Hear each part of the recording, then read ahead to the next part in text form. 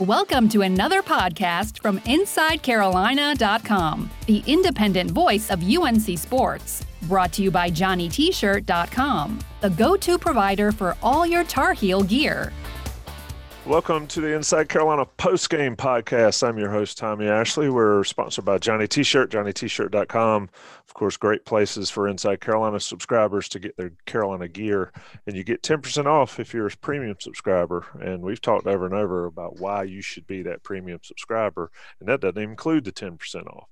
Do it now. Join up and help Johnny T-shirt out. Also, rate us, review us, subscribe, 5-star ratings on Apple iTunes podcast, subscribe on YouTube, all that good stuff. 8676. So, you know, I got to bring in my man, Dewey Burke. Dewey, a few people that we talked to on this podcast understand what Roy Williams thinks about NC State as well as you do. Overall thoughts on the ball game? That was good. Good redemption. Played much better than we played over at their place, and we owed them one for sure, even though we almost came back and won at their place. We didn't play well enough to deserve to win that game. And I thought we did a lot of good things. You know, we're starting to figure it out. We got out in transition a little bit more, even though the fast break points actually scored didn't show it. We played with more pace and, almost 90 points, where there were plenty of games early in the season where it didn't feel like maybe we could score 60. And, and a lot of individuals that I was really pleased with. Caleb, I thought, is continuing to play well. Turned it over too many times, but he's getting better every game. And then the bigs were great. You know, Dayron and Mondo especially were terrific. Anthony Harris played great. So it was there was a lot to like in that game. Kept the turnovers down, and anytime you win against the Wolfpack, your coach is going to be happy. Absolutely. Carolina, like I said, wins by 10, shoots over 50% again, so they're keeping that going after the second half against Wake Forest.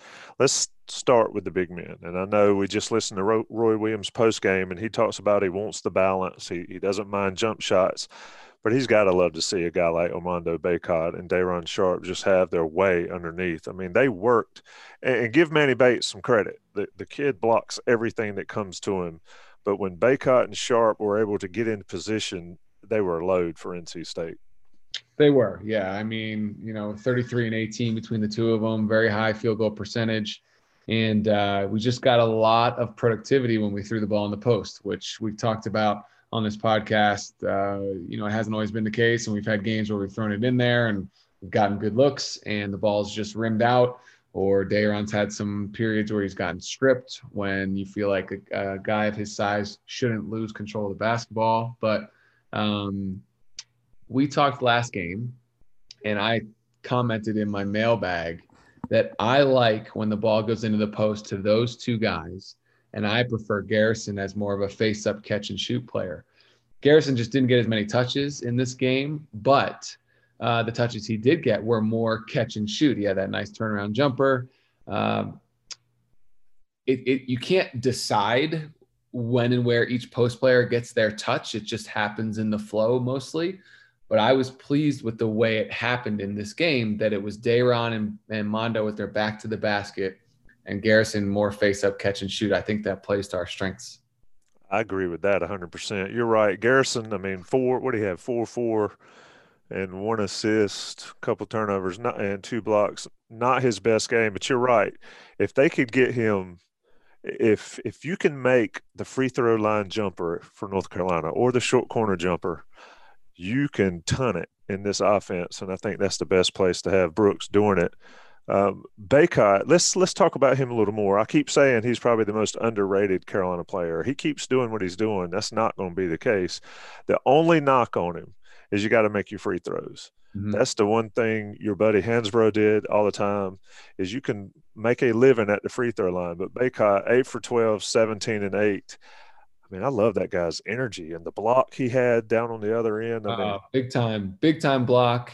And we talked about this last time, and I really believe this to be true. He has a stoic focus that I really like.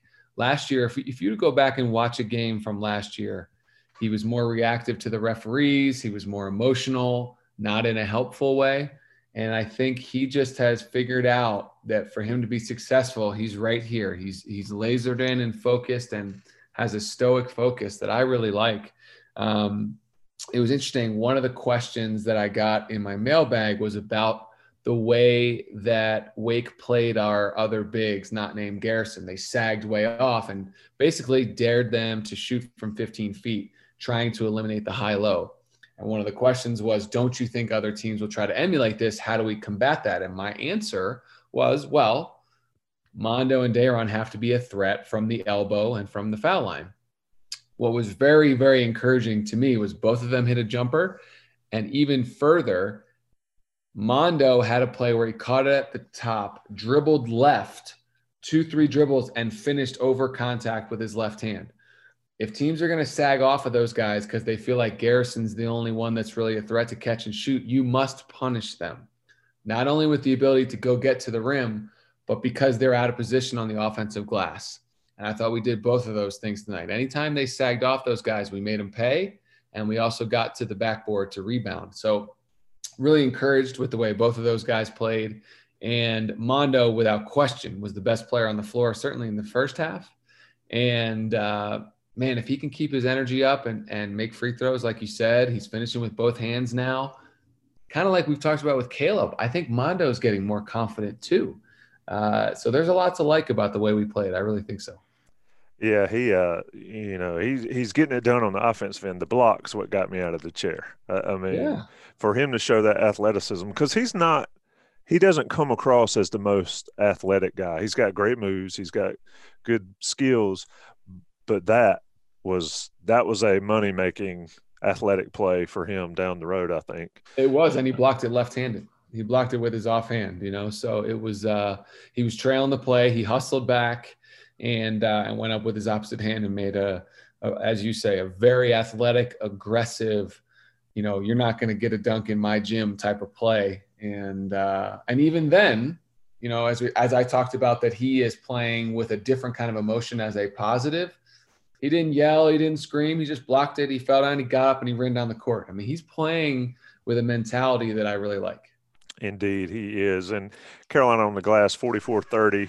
I mean, with what they have inside, they've got to punish guys on the glass, and they did that against NC State. Didn't let them dictate, like I felt like in the game in Raleigh for sure. NC State dictated it. We talked about Day'Ron Sharpe plenty. I mean, that's a young guy, still a puppy, growing into a grown German Shepherd. I mean, he's going to be really, really good. 16-10. I mean, I will ask you this.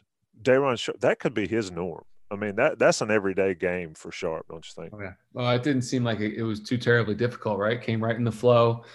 He really does a good job in early offense, pounding his way into getting and securing position so you can make that post entry. He did a really good job there.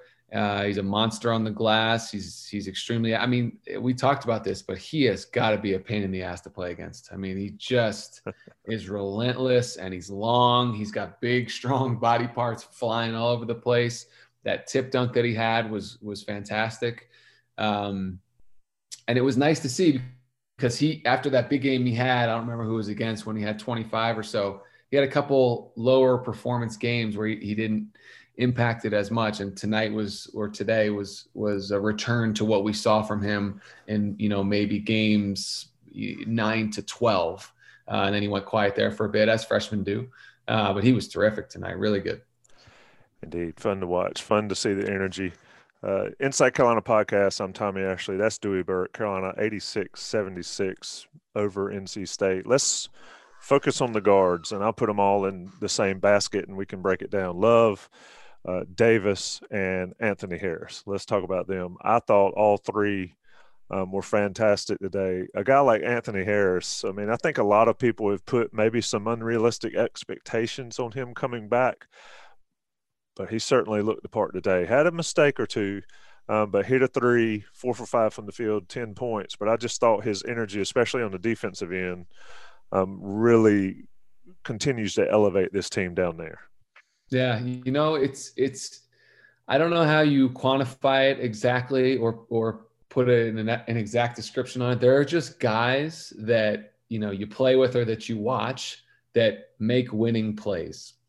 For me, when I was at Carolina, that was Danny Green. Danny Green made winning plays all the time. And now we see what he became. But when we were watching 2005, 6 through 2009, yeah, he was a really good player. And let's not act like he was underrated. He was a McDonald's All-American. But Danny Green made winning plays. Danny Green always had the best record in pickup in the summer, which we chart. We take care. We take stats on that. Who wins the most games? It was always Danny. Anthony Harris, not comparing him to a 3-time NBA champion, but Anthony Harris is like that in my mind when I watch. He just consistently makes winning plays, whether it's the right play defensively, keeping the ball in front of him, a deflection. He makes a catch and shoot 3 when the shot clock is winding down, makes a reverse, gets his hand in a passing lane. You just have, it's like a confidence that you have when he's on the floor because you know that he's just going to continue to make winning plays. He never feels like a liability.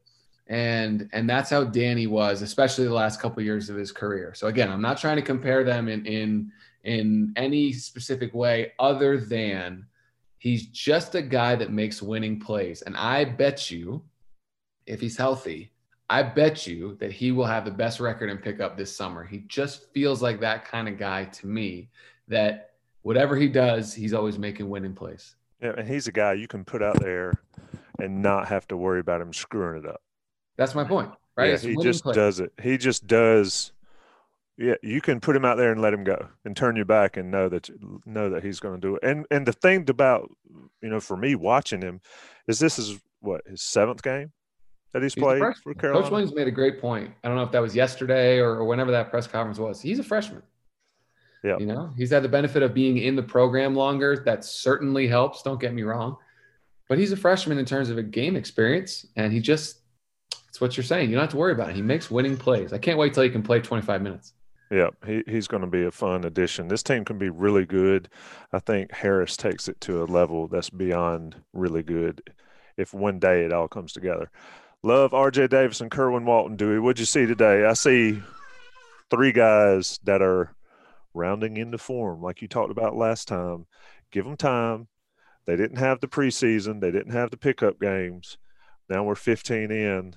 This is where they probably should have been when they started the season on a normal year. But I see 3 guys that are starting to make those winning plays that you talk about with Anthony Harris. Yeah, no, that's right. I mean, I've been consistent on this. I think RJ is going to be really good, like average 20 points good by the time he's done here. He's a little slight. He needs to get stronger, which he'll take care of in the weight room. But whereas 7-8 games ago, at times RJ and Caleb felt like a liability on the floor. Now you're back already to expecting them to make, again, winning plays. Whether that's that off the ball screen or off the handoff from Garrison, RJ's 3 that he made that he ripped. He made a couple pull-up jumpers. Kerwin got to the rim again. Kerwin made a 3 early in the second half. Caleb got to the rim in transition, which we haven't done.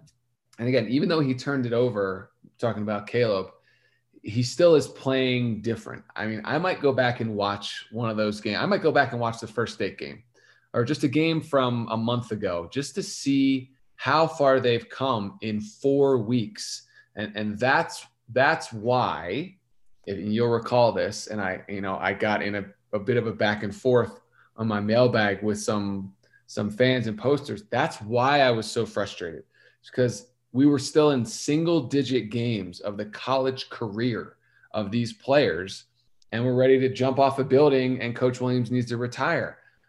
I understand how good our program has been for so long and the sustained excellence. So the expectations are what they are. I understand. But these kids had played 8 college games, and we're ready to say that they're not worthy of wearing the uniform and we should get rid of our coach too.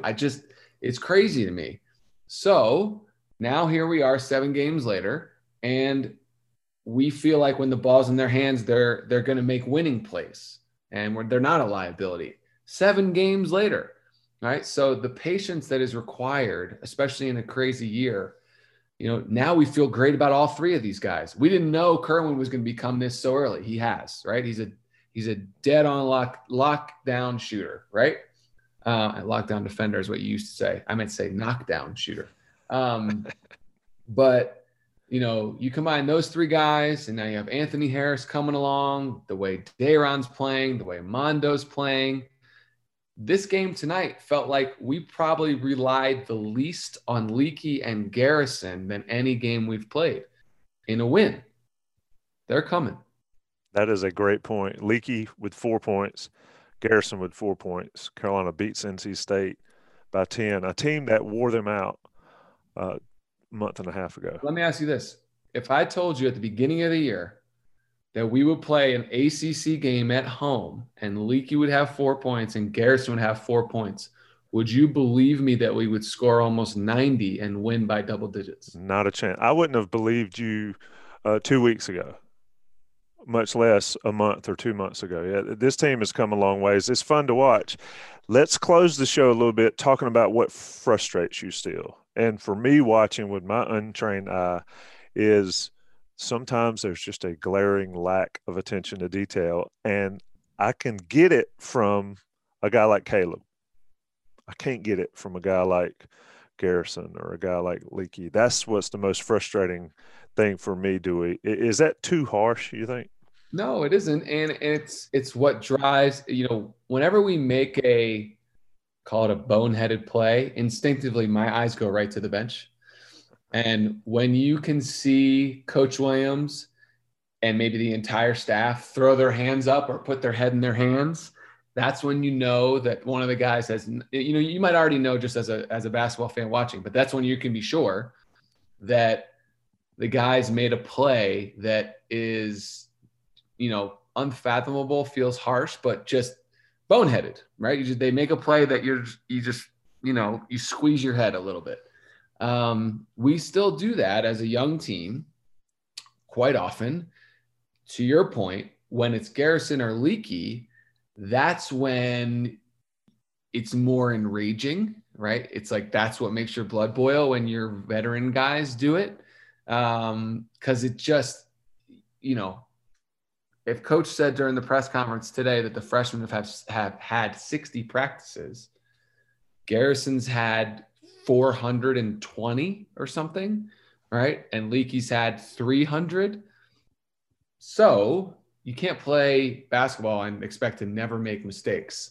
But when they make ones that feel lackadaisical or thoughtless, those are the ones when you watch film, you get embarrassed.